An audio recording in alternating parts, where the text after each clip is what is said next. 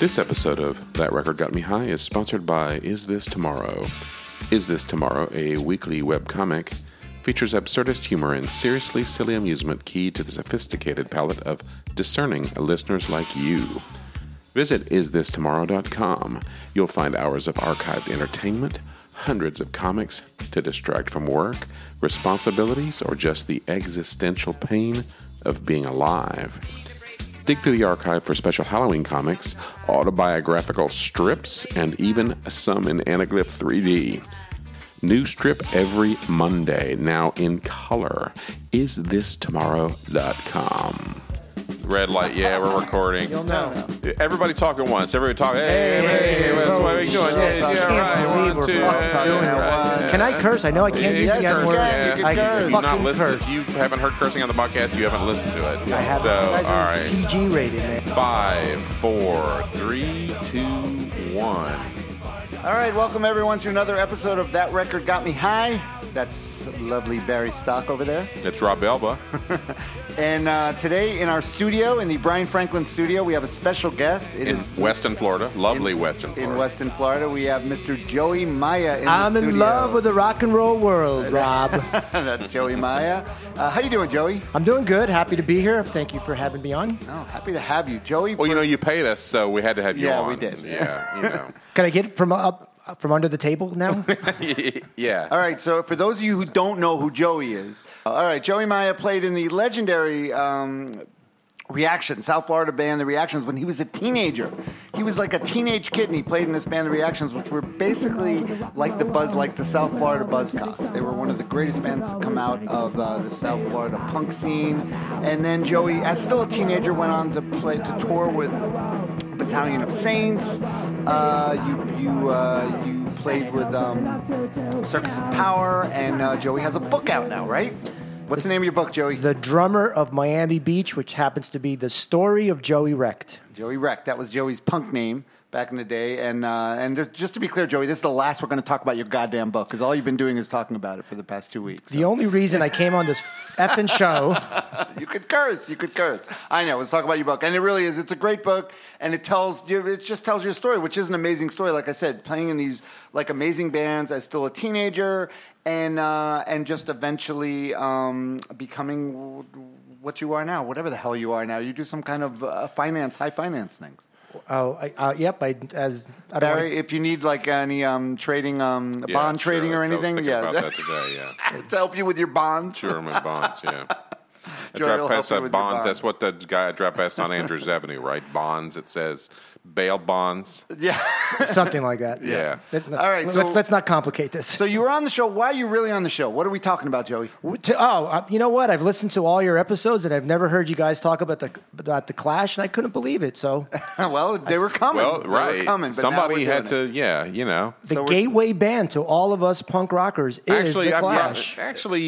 I have mentioned the Clash and London Calling as my gateway record. I think everyone, because we're all around the same age, and everyone Sure. around our age, the Clash, if you're into the kind of music we like, the Clash were like a huge band. So we're doing the first Clash record, but we're doing, which I know was the first one we all got, was the U.S. version. version. Right. Which actually, this record came out on CBS Records in the UK in April 1977. That's right. But the U.S. version that we all got to hear didn't come out till Much later. Much later. 79. 79. That's right. And they added some. They took some songs out. Yeah, it's basically oddly, it's got some similarities with actually Tattoo You, the record we did last week, in that it's a mishmash. It's a mishmash Of their earlier, the first record from the UK is much more like the Clash of 1977, where you go more straight raw, punk, right, more raw, less world influences, and just like the guitars are raw, the drumming's right. It's Terry chimes instead of What did you say to me, Joey? Do you remember when I asked you? I said, "Do you want to do the U.S. or the UK?" Do you remember what you said? The UK version sucks, is what I probably said. Actually, I was listening to it on the way out here. It doesn't suck. It's just different. It's just not what it's not the record we're used to. Yeah, right. It's not the one we're used to. But the songs, I don't miss the songs that are on there. I guess because I never grew. Well, the ones that Protex Blue and Cheat, Deny. they're okay songs, but they never played them again. So you're saying they re-recorded some of these songs for the U.S. No. version? They didn't. The mixes are a little different. So it's the same drummer, except for White Right. Except for White Right's a different version, which the versions is actually good on the UK version. Yeah, but this is good. I don't know. This one I'm partial to because I've heard it. That's the one you hear because you think times, think Clash City Rockers is like, oh, this is how they when this is from 77 or 76, and it's not. It was recorded, I think, after Give 'Em Enough Rope. So so some of this, it's a real mishmash, but it makes a really great record. But this is their first record. It is. It's basically their first record, but it's got some stuff. But somebody called me out because it's not their first record. They came one of out our of the insufferable fans. Insufferable, nitpicking, hair splitting fans. Give 'Em Enough Rope actually came out before this in the U.S. So the order I got these records was I got London Calling, and then I got this one, which came out in '79, and then I got Give 'Em Enough Rope. So I worked backwards from 80, 79, and 78.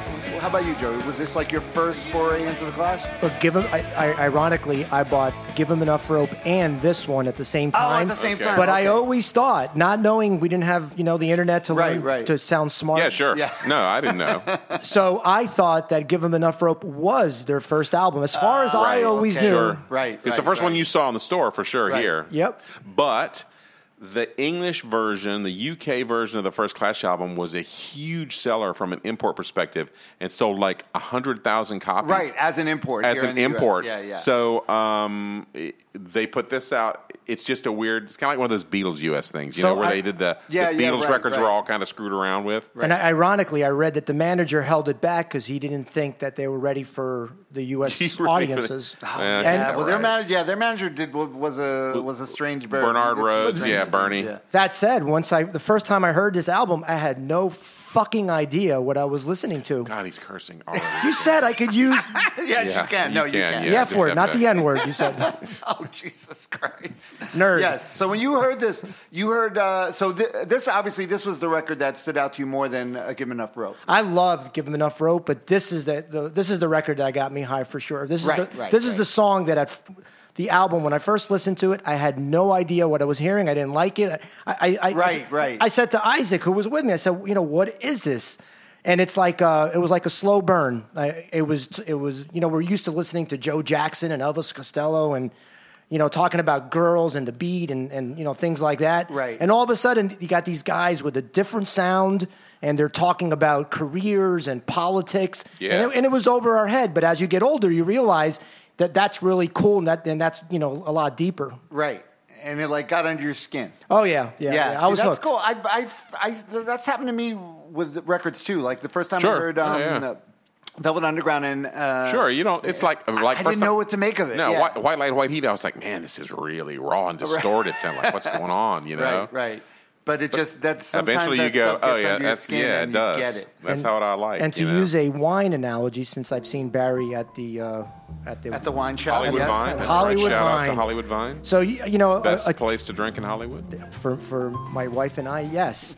So you can drink like an inexpensive wine and you might like it immediately, and you might drink an expensive wine and you may not like it immediately, but that expensive wine starts to change, starts to have layers of depth to it, right. And it becomes, what it is, a brilliant wine. So this album pretentious, sounds like such a pretentious wine guy. And I told you I was a nerd. You really are. Yeah. That's okay. No, go ahead. Please continue. No, that's it. So that's what this album was. That at first I didn't understand it. It wasn't like an easy drink. It wasn't. Right. No, that is true. It wasn't like a fine let wine. me into your life. Right. It didn't have that. You're right. It is the first time I heard it. I thought the same thing. I was like, man, this is really it's raw, and it's especially the songs that you can tell are really recorded in like 77. Right. Are much more like they're just. The textures are really rough. Yeah. And then the Clash got definitely more suave as they. Oh, they did, and they almost, and it's always like the thing with even though this is known as like probably one of the greatest punk albums ever, the Clash to me weren't just punk is like so. limiting for them because so soon after this they became so much more than punk. Right, It was they just did, like yeah, great. sure. They were just a great band and great musicians. And I don't know. I always thought the punk thing was kind of something they sort of fell into, which a lot of bands at the time did. Bands like the Stranglers. Yeah, and stuff. sure. They were. Bands They were. Yeah. that you couldn't categorize, but they were very. Yeah. They were great bands, but they were different than the classic rock bands. So a lot of them got lumped into punk. Well, a lot of those early groups, what you're thinking of is the more formulaic punk that came later. Right. So, Sex Pistols. Well, the Sex Pistols weren't formulaic either. They just were. They had this particular sound, and they were more. But still, I would. They were more metal. They were the quintessential punk band. The Clash definitely had more like weird raw energy, and Joe Strummer is this, the vocalist is, so intense. It was too smart to be punk. Yeah, it was definitely very smart. Clever. And the thing is, the music and the lyrics were. Also, the Sex Pistols had a bass player that never learned how to play bass, and the Clash had a bass player that didn't really know how to play bass at first, but he eventually learned to become a fine bass player, never. However, the original Sex Pistols bass player was Glenn Matlock, who was actually a good bass player. Best musician. He was probably the best musician in the band, which is why they got rid of him. They got rid of him because he was too good a bass player. Now, let me ask you something. You guys both something about this record because you both bought the U.S. version of the record like me. Did your version have the single in it, an extra single? Yeah. Did yours have it? Do you remember? It had Groovy Times and I have it. Gates of the West. I still have it. Okay, yeah. So I guess all the ones we got had that single. Mine had it in there. They're not that. Maybe I got to give it another chance, but it's not that good. It's more like they're like both less punk than the record itself, but they're good songs. See, that's the thing. Well, Groovy Times is a Mick Jones song, right? Groovy Times. Oh yeah, got that definitely. Mick Jones sound. And those songs reappeared on Black Market Clash, I think, the EP that came out later. Oh yeah, right, which is great. It's at Armageddon Time. Super Black. Then there's Super Black Market Clash, which is the shit, man. That's great. Yeah. That's got everything. I saw a picture of that on the internet. I didn't know what it was. Was that available in the United States? Yeah, sure. Yeah. Because that's one of my favorite Clash songs is Armageddon Time. Me too. And that's only on Black Market Clash, I think, right? Yeah. And then there's a live version on the concert for Campuchia. Right. Exactly. If you want to be a completist. All right, so this got both Terry Chimes and Topper Headon play on this record. Nikki Topper Headon. The cover, by the way, we just should talk about the cover. The cover is so punk rock. Yeah. The picture, and it only shows the three of them because by this point, Terry Chimes, who is on the record as what? Torrey Crimes. Torrey Crimes, that's right. He had already announced he didn't want to be in the band anymore, so that's why just the three of them are on there. And then some of the newer songs, Topper was a much better as a drummer. He was a much better drummer. Right? Yeah. So in my book, there's a whole page on the drummers of the Clash because I was at their concert. at the that's Fox. right. Yeah, it is in your book. And I'm watching the Clash play, and they sucked, and I'm wondering. This band sucks. My favorite band on the planet sucks. But you must have saw them on a bad night though, right? Like an off night. I don't know if it was what the year drummer. Was that? It was the drummer. It was all about the drummer. Oh, okay. What year was it? Like, it must have been 81. Okay, well, by that, Topper was into his. He had some issues by that point. No, but he saw them when Topper left and Terry came back. Terry chimed in. So gotcha. he was a junkie. Fill-in, yeah. He was either a junkie or in rehab or arrested and didn't get into the all United those things. States. Yeah, it was all those things.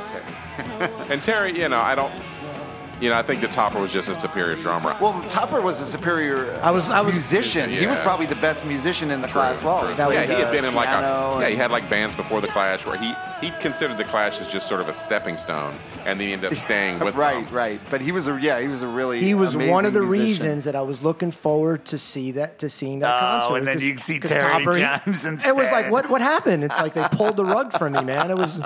It was horrible. Was that like the Cut the Crap tour, or is that Combat Rock? It was Combat Rock. Yeah, they peaked. London Calling was the peak, pretty much. Yep. And after that, cut Sandinista down to a single record. I love Sandinista. Really? I do. I love all three records. I love all three records. I'm not off. It makes a great single album. You're off. Not for that reason. Yeah. I'll take a fourth album if they would have added it. I know. I'm with you. All right, so let's get into this record right now. Right. The first song is the song that wasn't on the original one, but it's a great song, Clash City Rockers. Throws down the gauntlet, you know. It's about myth building for the Clash. Yeah, and it's the first of many. They did many songs sort of mythologizing. Yeah. They also had Four Horsemen. This is Radio Clash. Yeah, Four Horsemen, exactly. Right. Now, this song, the opening riff is what? It's remind you of what? Can't Explain. Can't Explain. The Who's first, which was their first single. The Who's first single. Yeah, Can't there you go. Explain. Yeah. So it's got a couple of extra chords after it, but it's got that sound. Basically, yeah. So yeah, but this song is kind of like when you heard this, Joey. This song rocks. So I was about to say it's beat you on the head and it's punk rock. This is a quintessential punk rock song. It is, right, sure. Exactly. And so also in the middle part of it, it's got it's based on a nursery rhyme, the old nursery rhyme, Oranges and Lemons. It says Oranges and Lemons, say the bells of St. Clemens. Right, yeah, right. Which is also, I remember at the time when I heard this, because I had just read 1984, the book 1984, and There remember you that go. was Oh, in there yes. too. And it was so chilling at the end because the last lines, and here comes a candle to light you to bed, and here comes the chopper to chop off your head. Yeah. So what about that punk rock line? Oh, shut your mouth and pretend you enjoy it. Oh, sure, yeah. It's punk, baby. Well, he's talking about political. You know, we had a discussion about British politics last week, and I was criticized for my Wikipedia provided interpretation of a Rolling Stones song. But it's all fun. Great. But England at the time was, you know, unemployment was really high. Everybody was people were on the dole. There were no jobs. If they offered you a job, it was a fucking shitty job. Like comes up later, you know, career opportunities on this same record. And the Stones were looking at that from a slightly different perspective but they were. Oh, yeah. Do you think? Commenting on Thatcher's England, you know? And there is a Stones connection actually on this record, some that we'll get to. Oh. But, all right, so he changed, so as far as the poetry thing, though, he changed it to say, like, sort of modern rock guys. So he said, you owe me a move, say the bells of St. Groove. Come on and show me, say the bells of Bowie. Yeah, right. And this is my favorite. When I am fitter, say the bells of Gary Glitter. And that was before everybody knew about Gary's problem. Yes, which it takes on a whole new meaning now. The unredeemable Gary Glitter. What if I guess they probably don't play Rock and Roll Part 2 anymore at stadiums there, do they? I don't know. Remember how it'd be like, even here they would play Rock and Roll Part 2, that Gary Glitter instrumental. Yeah. No, we don't. Gary Glitter's became a pariah for a good reason. Yeah, exactly. You know about that, Joey? You guys are breaking this down on a different level now. Oh, okay. That's better. You guys are. Can I use the N-word? We'll tell you about it after. We'll show Barry, you. can I use the N-word now? Yeah, don't say that. Nerd. Yes, Nerd. You are a nerd, but how could you be a nerd? You were like this rock kid drummer when that try played in to these put amazing people bands into when you were a boxes. teenager. That's true. That's true. You are a nerd. You should know. Because, I read your book. He actually is a nerd because all the time while he's touring with Battalion of Saints and then he's going to school at the same time. He's taking classes and shit and like hard class, like French. Yeah. And working as a topless dancer. Portfolio management. So you are a nerd. That's true. All right. So song number 2 is "I'm So Bored with the USA," which originally was called "I'm So Bored with You." That's right. Mick Jones wrote it about a girl. Joe misunderstood what he was saying. Yeah. Right. And made it obvious. I'm sure a much better song. Definitely. But they're basically taking the piss out of the USA. It's a sort of a condemnation of the about how American culture sort of seeps into the world. Yankee detectives are always on the TV because killers in America work 7 days a week. Yep. It's a great line. And Yankee soldier, thank Yankee soldier. He want to shoot some skag, heroin. He met it in Cambodia, but now he can't afford a bag. It's a very, very incisive observation. And he nails it on the head with the Yankee dollar talk to the dictators of the world with what we were doing in Sandinista. Oh, yeah, right. Yep. Of course. And this is just the beginning of them writing about that stuff and just so they were ahead smart. Of their time. Oh, they really were. And they used to open with this with the U.S. when they played the U.S. They used to often open with this song. Oh, yeah. They were like laying the gauntlet down. I'm sure everybody went crazy. It was like, all right. Yeah, a bunch of rebels, man. Well, probably some. I'm sure some people in the audience didn't like it, but that's good because that kind of drew the line in the sand. Saying, well, this is how we're going to be. This is how Those we are the guys that voted for Trump. Exactly. Yeah. The Trump fans. I don't know. Are they Clash fans? fans? Are Trump fans Clash fans? I know. Yeah, I know some. Barry and I try to keep politics out of this podcast, but because it just goes devolved after that. Got it. But I do know some Republican Clash fans. I don't know if they're Trump fans, but I do know there's a difference. There's a difference. Absolutely, there is. Says the bond trader. That's it. No politics. I'm all with you. All right, so we get to the third song is Remote Control. Right. And this song was written specifically after the disastrous Anarchy tour when they toured with the Sex Pistols, and basically just about every show ended up being canceled. Yeah, right, because nobody wanted, because they were all these rumors. It was basically a press-driven sort of fear-mongering, and plus they weren't behaving all that well, but it wasn't. They weren't. But do you remember, like, Joey, do you remember that, like, reading, like, I remember reading about punk rock before I actually heard anything punk.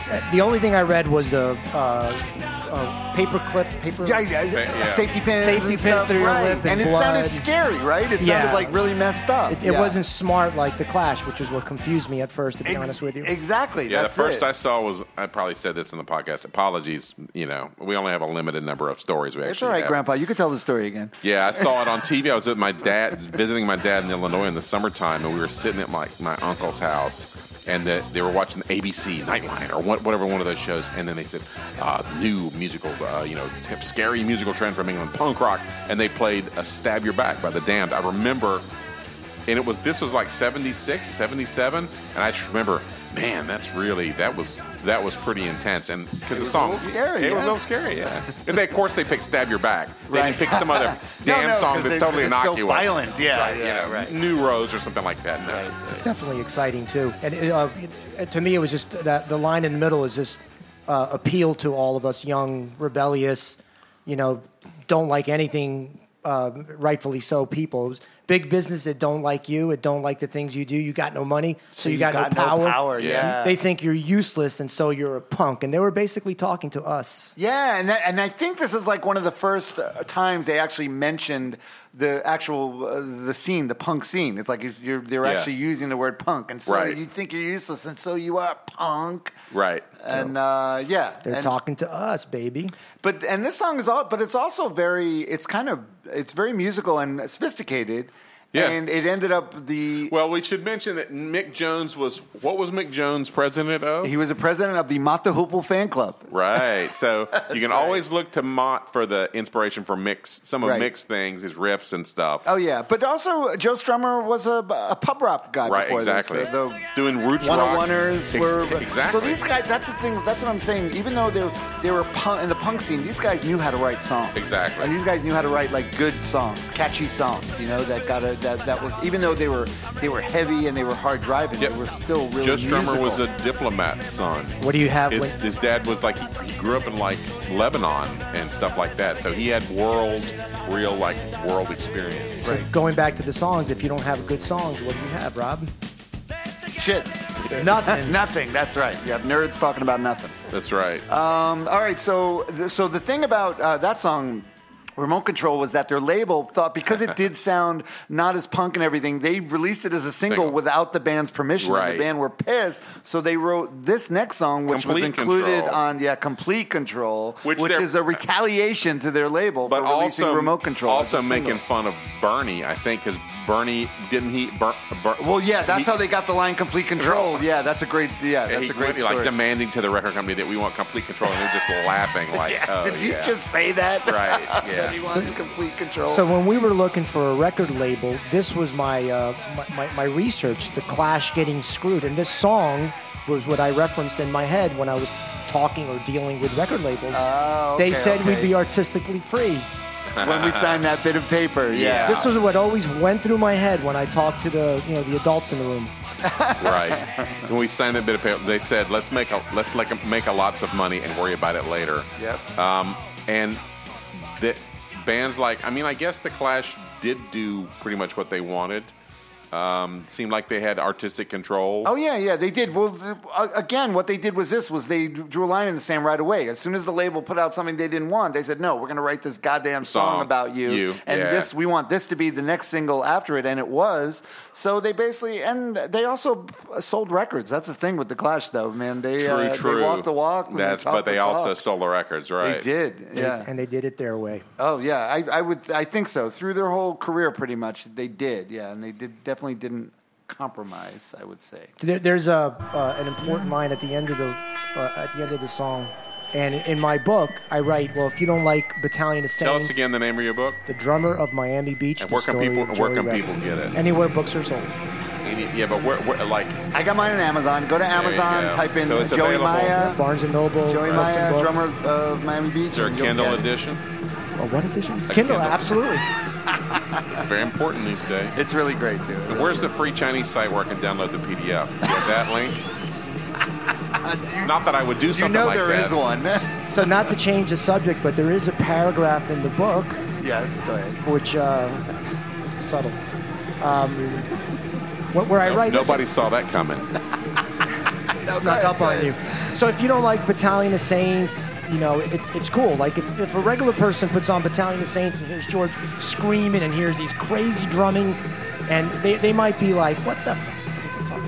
Cool. What the fuck is this? This is horrible. Turn it off. I mean, if you keep listening to it, then you, like everything else, you catch on and you realize the quality of it. So anyway, but I write that you probably don't like, Beethoven or John Lee Hooker, because they've pretty much, they're trying to control you, so more profit for them. And in the song, this is Joe Public speaking. I'm controlled in the body, controlled in the mind. That's intense. Yeah, right. Yeah, it is. And he was good at that. Joe especially is good at the end of songs, just throwing in this extra shit that sort of put it over the top. Yep. Yeah, he was really good at that.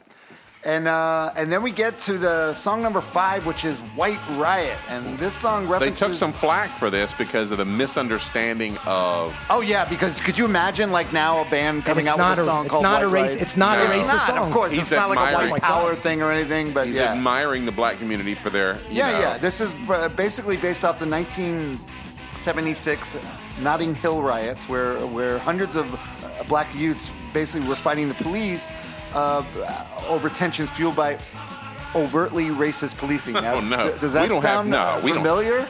We don't have any of that here. Right. Good Lord, Rob. So not only is it a nod to the black population, but he's actually coming down on white people because they're lazy and they won't get out. No, it's not that. Is that the white people that don't riot are really not part of the people in power. All the power is in the hands of people rich enough to buy it. Yep. While we walk the street, check this out, too chicken to even try it. Right. Yep. Everybody's doing just what they're told to, and nobody wants to go to jail. Nobody wants to go to jail. Well, I'm down. I could understand that, though. I don't want to go to jail. I'll riot a little, but Mark Dubin says he's been in jail like 15 times. Is that true? Maybe he's all right in jail. I wouldn't make it in jail. I'll say that right away. I'm a protesting or for Jewish assault? Kid from Queens. I don't think it was. I don't know if it was either one of those things. I suspect it might have been. Oh, yeah. All right. Well, that's another story for another podcast. We'll let him explain when he's on the show. Yeah, he's coming up soon. He's going to be our guest soon. All right, so this is about the halfway point, so we're going to take a little break. We're going to refresh our Our what? Jinx. Our drinks. Yeah, me and Barry have been drinking. Jinx. Joey hasn't. Don't say jinx. Joey's wife, Robin's here. Robin joined us, and she is drinking. So good for her. We're going to set her up with another Corona. So we're going to take a little break, and we're going to come back with Joey Maya talking more about The Clash. Brian Franklin's Corona. Is This Tomorrow started out as a comic that ran in the Tallahassee, Florida college paper, the Florida Flambeau, in 1991. After running a number of strips, the editor became infuriated with the content. After a strip about a bachelor party where Bonnie Rubble was killed after an argument with a pimp, ITT was no more. Luckily, many of these early strips that survived are available on the isthistomorrow.com website in the archives. The current strips are in full color and focus on current events and the absurdity of modern life. Many of the strips in the archive cover genres such as science fiction, satire, horror, biography, humor, and true crime. So make ITT the second window open on your computer at work. IsThisTomorrow.com, and for associated merchandise, Society6.com/IsThisTomorrow. All right, we're back. That record got me high. That's Barry Stock. That's Rob Elba. And we're talking to our special guest, Mr. Joey Maya. I'm still here. He's still here. And we're up to song number 6 on the Clash record. Against my better judgment. No way, man. This is great. Love these guys. Yeah. This is White Man and the Hammersmith Palais. Right. And this is one of my favorite songs in the record. And did you guys read this was also one of Joe Strummer's favorite songs he said he ever wrote? Really? I did not know that. And this was played at his funeral. I didn't. Oh, really? Yeah. Yeah. That was such a bad day, man. It's like came home from walking the dog and the guy just died. You know? Well, we were very excited. Me and Joey were excited to discover that Tupper Hedden is indeed still alive, and Mick Jones are both still alive. Mick Jones and Tupper I knew Mick Jones was still alive, but I didn't know. I thought Tupper Hedden. It's the Ramones that are dead. Only one of the Clash is dead. Exactly. And Keith Richards is still alive. That's right. But this is a story. In 20 years, we will still be saying this is a story of Joe Strummer and who else? A couple of other guys went to this Jamaican show, and they thought it was going to be very, tough and like authentic, right? And it was like pop reggae, and they weren't. Yeah, they were like unimpressed. They were unimpressed. Like, this is no good. And he was also kind of like not treated that great for being the white dude at the Hammersmith that night. Right. So this is what the song is about. Yeah. And he also manages to get some digs in here into the whole punk scene as a whole. Oh, yeah. And he says, there's a line, punk rockers in the UK, they won't notice anyway. Right. They're all too busy fighting for a good place under the lighting. Yeah, man, because this is early days in the punk scene, too. So, yeah. So what did you think? Now, this song, this is reggae. It starts out with a great crashing opening, and then it just goes into basically like straight reggae. Blessed by the authentic reggae master Lee Scratch Perry. And they owned the song Pressure Drop, in my opinion. Oh, yeah, right. Exactly. Yeah, when they would cover, I like when they would. You know what, though? The Toots, when the Toots and the Maytals song comes on, the original one, that song just lifts you up to, the Clash version is good, but I'm going to say that version lifts me too. I forgot it was Toots and the Maytals. I love that band. Shit. Yeah. But no, they did do reggae about as good as white guys could. Well, there's no their heart. You could tell their hearts are in it. Yeah. And they really go for it. And speaking, just like the Police, just like Roxanne. Well, I thought was that sarcasm? No, but see, I think the Police sarcastic. I think the Police did reggae. Good they did too. actually. They did, okay, and they actually did it a little with Stuart Copeland. They definitely did a little, jazzed it up a little. Snarky because of Sting. I think it's apples and oranges. Sting. No, styles are apples and oranges. Right, exactly. But speaking of which, we were speaking, I guess, off mic. We were speaking of the Jam because there's a diss apparently specifically against the Jam on this because he says the new groups are not concerned with what there is to learn. They got Burton suits. You think it's funny turning rebellion into money. But then Strummer disavowed and said, no, it was really more about... No, I think it was... I think it was about the Jam. The Jam, like because their dad drove them around. Yeah, and at the time, though, the Jam were starting to get really... The Jam became huge in England, man. The Jam became, really That big. first Jam record is really good. Right. In the city is, you watch, you see there's live footage of the Jam. Oh, they're great. And you're like, holy shit. Oh, I love the Jam. They were definitely one of our influences, but I can't see Joe Strummer and the Jam getting along. They're two opposites. No, yeah, right. Yeah. That's true. Absolutely. Yeah, Mods and rockers. Yeah, right. Mods and rockers, sure. So what else in this song? It's got a great, one of my favorite lines is, all over people changing their votes along with their overcoats. If Adolf Hitler flew in today, they'd send a limousine anyway. Just like, How true is that, right, Joey? How fucking true is that? That's right, from the Saudi embassy. Go ahead, Chris, they drive him out to the Saudi embassy. And, this is one of the lines that makes me say, WTF. Right. Yeah, man. Right. Awesome. Right. Just absolutely awesome. Yeah. So I feel like this song musically and lyrically sum up the Clash like perfectly. Well, listen like to if this. someone wanted to say, "What's the Clash about?" You could play them This This was a verse. prelude to Sandinista. I'm the which I love Sandinista Yeah, I so don't- much. I see Barry. I feel like you probably didn't spend enough time with it. And I've had how many? When 30, Hitsville 37, hits UK. So good. 37 years to spend with it. So yeah. No, but you didn't spend maybe We 38 love- be a charm, maybe. We love. Okay, so this line, I'm the all-night drug-prowling wolf who looks so sick in the sun. I'm the white man in the palais, just a-looking for fun. That's what white people go to Jamaica for, to do drugs. Well, that's right. And then there's a song And they're on all pasty. Give them enough rope about, Yep. about their Safe European homes. their trip to Jamaica, which was a little eye-opening for the boys in the Clash. All right, so we get the song number 7 is London's Burning. Bum, ba-da-dum, bum, bum. And this Makes song, you want to rumble. That's this is really a real rocker, Yeah, a real right. punk rocker, and it's about urban sprawl, about urban alienation. Well, yeah, and 99999 is the emergency. 999 is the emergency number in England. Okay. So you dial But 999. did you also, Barry? I know you're a fan of finding little drug references. Did you notice? I think it's a little reference to the drug of choice in amphetamines when he says, "I'm up and down the Westway, in and out the lights. What a great traffic system! It's so bright. I can't think of a better way to spend the night than speeding around underneath the yellow lights." Right? As I think I probably another repeated story was the Robert Fripp interview with Joe Strummer in Musician Magazine, where Fripp had gone to see them at their legendary. They did a legendary like 4 nights or maybe even a week or something in New York, and Joe says, or Robert Fripp says to Joe, knowingly, Joe, where do you get all that energy from when you're up on stage? And Joe goes, orange juice. And if you look at the clip that I made a little promo clip for our show, it's them he's speeding. Oh, holy God. crap! He's vibrating. He's vibrating. So yeah, amphetamine sulfate was the driving force in the. It was the drug of the British punk rock scene. Now, Mr. Joey Maya, Joey Reck, in your book, you actually had a run-in with the Clash when you said you saw them at that shitty gig you were disappointed because Terry Chimes was the drummer and they weren't that great. But tell us what happened after the show.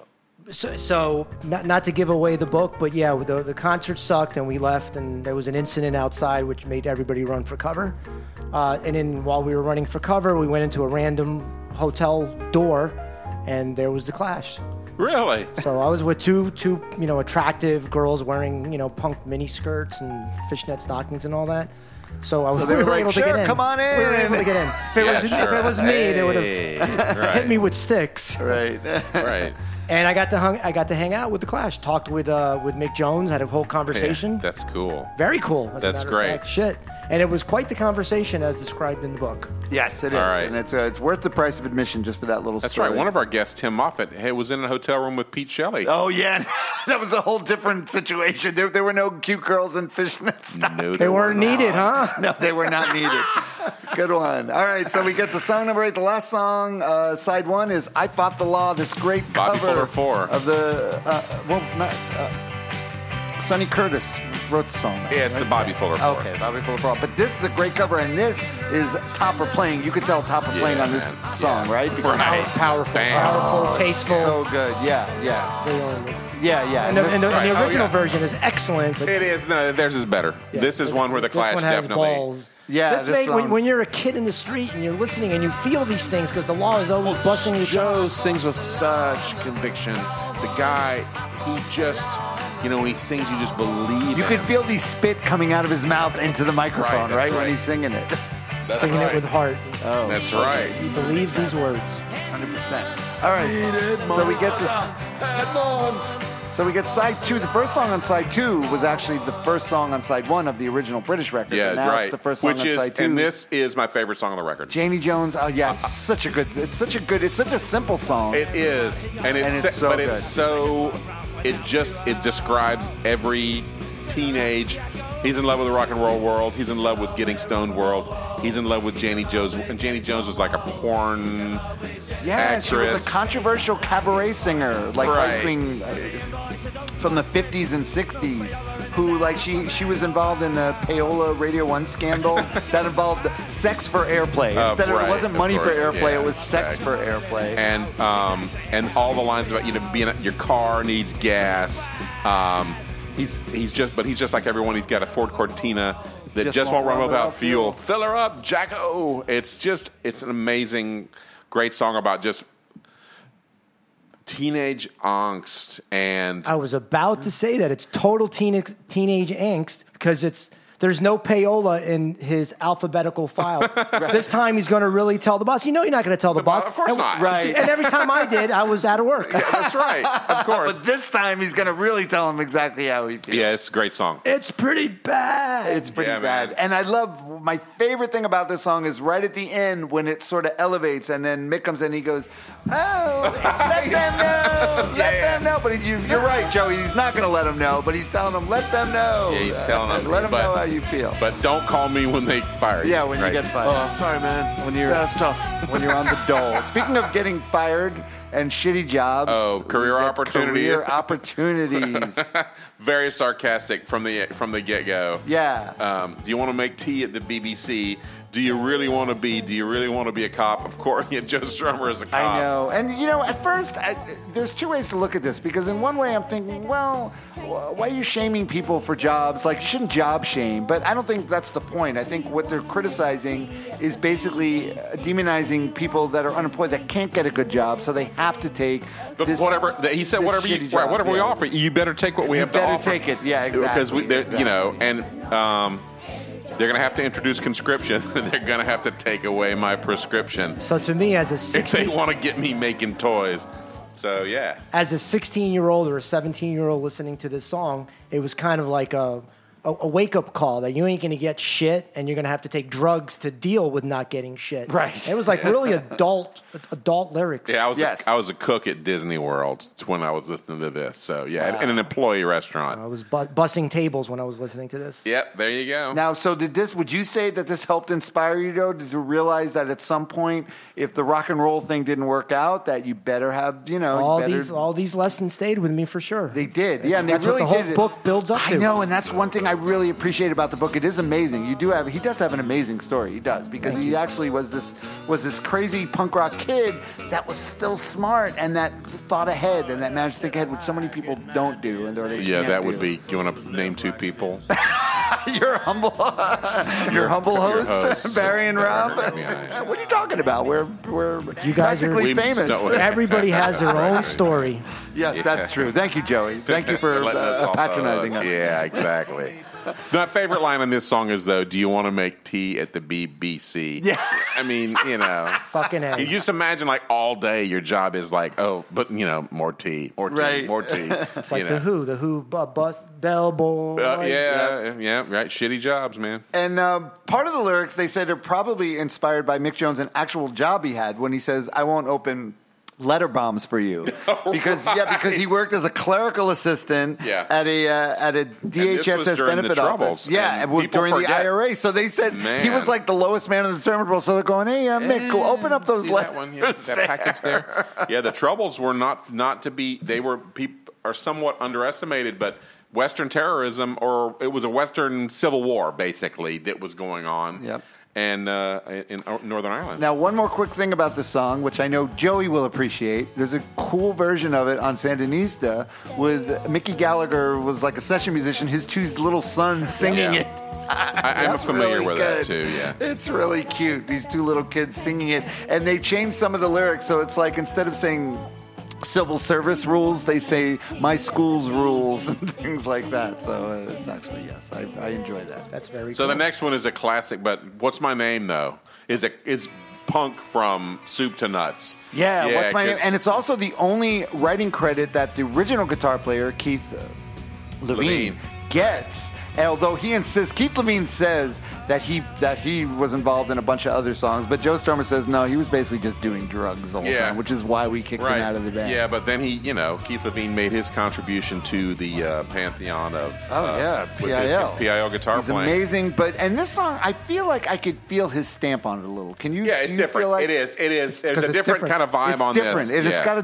It's got a little darker vibe to it. It does. Yeah. It is different. Wow. What the hell is wrong with me? I'm not who I want to be. I tried Spot Cream and I tried it all. I'm crawling up the wall. What's my name? You know, he's it's dark. This is what every kid. Except the next line. I tried to join a ping pong club. Sign on the door said all full up. I got nicked fighting in the road, and the judge, he didn't even know. So, you know, he's so pathetic he can't even get into the ping pong club. It's about not being accepted, which every punk. I mean, now it's cool. Now it's cool to be different. It's cool to be a nerd. Yeah. Right. You're cool if you're a geek. Right. Back That's true. That's true. Then, you're right. It was not cool. It wasn't. Yeah, you're right. I remember when my friend. And if you look the way I did, but I mean, trust me, I wasn't considered cool. No, I'm using quotations. I can't believe you were never not cool, Joey. I was a semi-jock, so I was kind of a my friend, oxymoron. He comes up at least once every episode. My good friend Billy Taylor, with his shocking red hair. He's a redhead. He cut his hair. We both cut our hair short because we were, we punk rock. He cut his hair short, and we went to a party. And I remember this like sorority girl, or preppy girl, saying to him, "Billy, you look like a monkey." And he was like. I remember afterwards, he was just like so pissed off. Man, I don't know what the fuck. I mean, she said I look like a monkey. I don't look like a monkey. She didn't mean a cute monkey either. No. In my book, I write a story about meeting a girl on a plane, and I said she was too classy to go for a guy like me because I was a rock and roll punk kid. And so you are a punk. But she went for it. Yeah, she did. Oh, there's a lot of that in the book too. If you're interested in that kind of thing, there's a lot of that kind of thing in the book. So believe me. All right, so we get to song number 12 is "Hate and War," and this is Mick Jones tune. It's kind of a flip flop of the '60s hippie "Peace and Love" instead of "Peace and Love," "Hate and War," but still the same sentiment, but just delivered from a pessimistic point of view. Right. What about these racist words? Who wrote these words? Oh, yeah. Well, especially at the end. Yeah. But that's Joe Strummer sort of and it's meant playing to be a character, right? Yeah. Definitely. Yeah. Playing the classic thug, like the punk thug, which was probably already starting then, but now which eventually became a bad thing. Nazi punks. Basically, yeah. Yeah. He talks about WAPs. Tampa, Florida. Yeah. I hate Englishmen. They're just as bad as WAPs. I hate all the politeness. I hate all the cops. By any kebab Greek. Yes. Just left out the Irish people. Yeah, he did. Well, probably because during that period, it was like that wasn't a joke. No, it was not. But this Mick, I love the way Mick sings this. He sings this like it's just about out of his range. So he sings the fuck out of it, man. His voice is struggling to hit the notes, and it just makes him sound passionate. Yeah, really passionate. I love just listening to this song and listening to Mick sing it the way he sings the song. Well, they had two very distinctive songwriting styles and distinctive vocal styles, and so you get the break from the Joe Strummer kind of, like intense, like politics and the like, total commitment. You get to make the softer, sort of the more feminine the sweeter, kind of thing. Sweeter thing. Do you think Train in Vain, more earnest? Did they like each other? Do you think they liked each other? I think there was a tension there, probably that. Didn't one of them get kicked out of the band eventually, or a few times? You know what? At the end, it all fell apart. Yeah, it did. It fell apart. By that point, it wasn't even. It was. They were just running on fumes, I think. But this album especially is great. Just about every song, you could hear them both on the songs, and it's very distinctive. Push pull. Yeah, and it works so well with them, and they did it throughout the whole career. They did that, but it was like Isaac Baruch and Tony Supa. There you go. The great Isaac Baruch, by the way, who was in the Reactions, that band that I mentioned, and also he was the guy that paints those paintings. Yes, those are incredible. Isaac Baruch, you should check him out. He's on Facebook, and he does some amazing not safe for work. Yeah, not safe for work, but very very funny and funny. What was the band right after the Reactions that he did? The U.S. Furies. Well, the U.S. Furies were awesome, but there was a band. Was it after U.S. Furies when he was at that other band with religious sounding name? St. Mary's Children of Salvation. St. Mary's Children of Salvation. Which was the precursor to Circus of Power. To Circus of Power, that's right. That's a good name too, man. Yeah. Circus of Power. I just know whenever his paintings appear on my Facebook, I'm like, whoa, what is that? Barry, I write in the book of the origin of the name Circus of Power. All right, okay. Yes, that's right. It's all very Barry. You're going to have to read this book. Joey is not going to rest until you read his book. I'm just going to say that right now. What are those called? Unabashed plugs? What are they called? That's fine. Plugs. That's why we realize that there's Yes, we were warned. All right, so we got the 13th song. I drove all the way to Weston. You did. So Robin, did I think Robin drove you. Your wife drove. Well, you work here. All right. I live in Hollywood, dude. I know where you live. All right, song number 13 is another cover, a great cover, Police and Thieves. Oh, by the Junior Murvin. And let me just say, if you've never heard the original of this song, just go on, like I say every week, go on YouTube and listen to Junior Murvin, Police and Thieves. The original, you can understand why they covered it, because the original song is magical. I still like the Clash version better because you know what?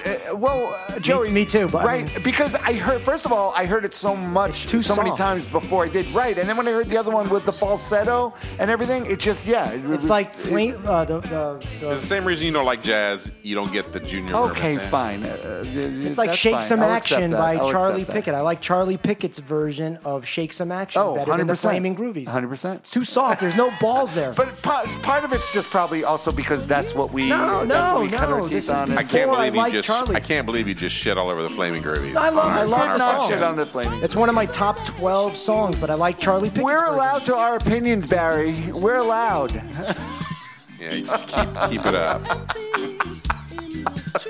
It's a big threat. You're messing with that. Just so everyone knows. Billy Guy going to replace me on the podcast? No. But wait a minute. In case anyone has any questions, I'm the one that edits the podcast. Do the Flaming Groovies have a second song? I don't even know a second song.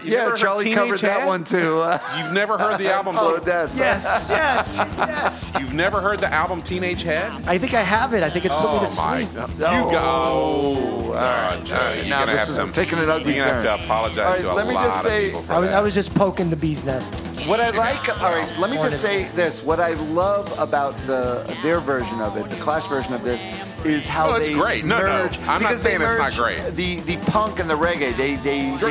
Yes, indeed they do. It. And you would never know it's not a Clash song. They make it their own. Yeah, they do. And you could hear Paul Simonon just playing the shit out of it. Just doing it. And you could tell it's like he's just learned it. Yeah. And it's really hard. Exactly. You can feel that. But it's great. That's part hilarious. Of what makes it great. This is hilarious. Part of what makes it so great. I thought his bass line was perfect. But it's probably the same bass line from the record, and he learned it.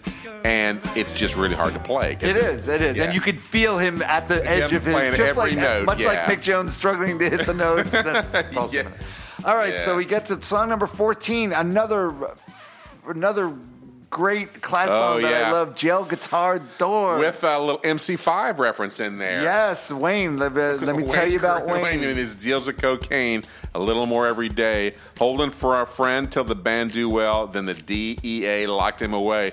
Wayne Kramer got busted. This was really after the MC5.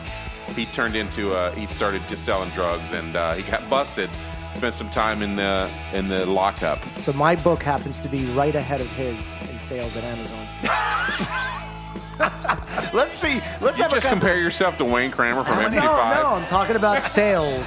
I'm going to give you a challenge. If you can mention your book 5 more times before this podcast is over, I'm going to give you like a prize or something. Jesus Christ. So all kidding aside, a lot of bands, you're not making any money, so what are you going to do? So you buy or sell drugs. And in my fucking book, there's a whole chapter about financing the Reactions record. By the end of the MC5, there was a reason he was selling drugs. It was because they were all drug addicts, basically. We didn't do our own stash. So basically, this song had the roots back to the 101ers. This is the music for this in the 101ers. And if you haven't heard the 101ers, if you think, like, you want to hear Joe Strummer do like roots rock, like before punk rock, Yep. It's pub rock. It's awesome. Just some really good stuff. It's really good stuff. Now, Joey, as a drummer, there's a little musical tidbit. You know, the beginning, it's got that hi-hat. You know, that's a bent hi-hat symbol. That's why, they said it was like, well, no, it was just they recorded it and they thought it was bent, but they go, you know what, it sounds cool. Yeah, this is Topper Headin' too. I think this is one of the songs that was recorded much later and then ended up on the U.S. release. It was actually, it was the flip side of Clash City Rockers, actually the single. Oh, right, okay. And another ironic thing, well, also, by the way, all three verses mention a different guitar player character. And who's Pete? Which one's Pete? Peter, they said, is most likely a Fleetwood Mac's Peter Green. Oh, Peter. Who became mentally unstable after taking Too much LSD, and ended up in a mental hospital and gave away all his money in guitars. And the final verse, Keith. Who's he talking about? Yeah. And then there's Keith.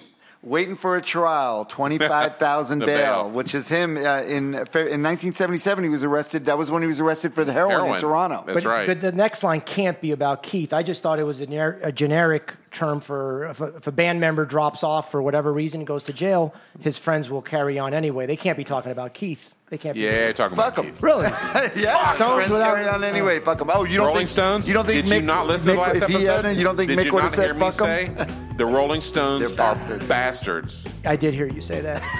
All right, and another. Did they kill Brian Jones though? Nah, Brian did himself, and I think that Brian was solely responsible. So maybe he was drowning and no one helped him. Another. That's possible. That's Theory. possible. Another quick trivia. That's awesome. In 2007. Ooh, deep. Sorry. Listen, in 2007, Billy Bragg started an organization called Jail Guitar Doors, which he named after this song. And the mission was to supply musical gear, especially guitars, to prisoners to help them rehabilitate. And it was started in the UK, but 2 years later, Wayne Kramer joined the effort. And he's a big Jail Guitar Doors guy. So how awesome is that? Yep. He's referenced in the song. I wonder if that's in his book. And if you give a chance... That's where is it compared to your book? It's right behind your book. But if you have a chance, go seek out the MC5 documentary, True Testimonial. It is one of the greatest rock documentaries that you'll ever see. Wait, time out, Barry. How cool is it that I'm sandwiched between Blondie and MC5 in sales? All right, that's 4. 3. Is it 4? Okay, you're almost there. All right, we're at the last song in the record is Garageland. Yeah, we're in... it's... garage bands, he's talking about. Oh yeah, but it was inspired. Did you see it was inspired by a specific review that NME critic Shar Murray, he reviewed one of their third ever live show at Screen on the Green. Go back and to the he garage. said the sort of garage band who should be speedily returned to the garage, preferably with the motor running. Oh, nice. So carbon monoxide making sure it's effective. Yeah. So this people is totally ringing up, that. making offers for my life. I just want to stay in the garage. And then there's a sweet line. I just want to stay in the garage all night because he likes playing music. So this is my favorite song on the whole album. Is it really? It's actually one of my top 10. If I made a list of the tens of thousands of songs that I know, It's top 10. Garageland would be in my top 10. So this speaks to you. Well, it is. It's because it's just about the innocent. Really, what punk originally was just about doing your own thing, the feeling, playing it, and not giving a shit about what everyone thinks about. And there's an interesting thing is that Joe Strummer in the 101ers is more polished than he is in the Clash. Oh yeah. So he definitely transformed into the character, the Joe Strummer, the punk. And went for it 100%. Because in the 101ers, it's much more like he hits all the notes and everything is clean because it wasn't punk rock. But now, once he has a chance to get gritty and rough, he goes for it. Last song on the record, and this song. So, Joey, wouldn't you agree this song kind of also has a different sound than the rest of the record? It's kind of a different type of song than the rest of the record. It's more pop. More poppy. It's more pop. But it's a Clash punk version of pop. And I feel like the unpunk sound of the song, the fact that it's the last song, was almost like a telegraphing the fact that they were moving on. That's pretty deep. That's pretty deep. Right, but I feel like that. I feel like because there was a reason they put songs, where they are on the record. And I think the reason this is the last song on the record is showing you, okay, we're moving on. We're moving on. Exactly. That's what I feel. And they did. And they did. All right, man. So we did it. We did the first class record, which is just U.S. version. The U.S. version, even though it's comprised of like stuff from chronologically different, it's still a Stone Cold classic album. Oh, Stone Cold. And I'm sure all three of us could say that it's greatly totally influential. The rest very much so. The music we listened to. It was my gateway album for sure. It was your gateway, and mine too, I think. And just I'll still listen. I didn't have to listen to it for this thing because I feel like I listened to it so much. I didn't, but I did. And you still, it's just so great. I was like, I know this. I know this song backwards and forwards and upside down. So all right. So thanks again, Joey, for coming. Don't forget the drummer. Yeah, the drummer. And you have a book signing coming up. So for you local people, what is the date of that? October 27th at Books and Books in Coral Gables at 7 p.m. You'll hear the story of Joey Maya. If you couldn't hear it over Rob's phone ringing, that was October 27th. What time? October 27th at 7 p.m. at Books and Books in Coral Gables. All right. Well, thanks again for being on the episode. It's the making of the book. Yes, and I'll be there. It's the story behind the story. All right, that's it. You said 5, right? That's it, number 5. All right, what are we doing next year? Next week, Barry. Is TJ next? I don't think so. I don't even know. Is she? You don't remember? Or is it Laser Wolf next week? No, it's not Laser Wolf. We don't know. Just hold on. We got to look it up. Hold on, we got to look it up. All right, let me mention Patreon. Go to our Patreon. We suck, by the way. Let me clarify. We suck. He works at the airport, and I work in downtown Fort Lauderdale. Patreon.com/TRGMH. Oh, you're right. How can that be a month since Laser Wolf? I know. Next week, Laser Wolf, baby, with Mark Dubin. We're doing. He's been arrested 15 times. Too much. To jail 15 times. His daughters could be listening to this. God damn it, Barry. They were there when he was saying it on mic at the brewery. Too much, too soon. The New York Dolls record. He went for the. He went for it. Well, he's a complicated guy, much like Joey Maya. He's a complicated, but he didn't write. He will write a book one day. I'm sure. I'm sure he will. Maybe somebody write a book about him. Maybe it'll be right in between Wayne Kramer and Blondie too. Write it from a prison cell. All right. Well, thanks again, Joey. Thank you, Robin, for sitting there so nice and quiet. She didn't say one word. Come on. That's Barry Stock. There we go. That's Rob Elba. We'll see you guys next week. Thanks, guys. Bye.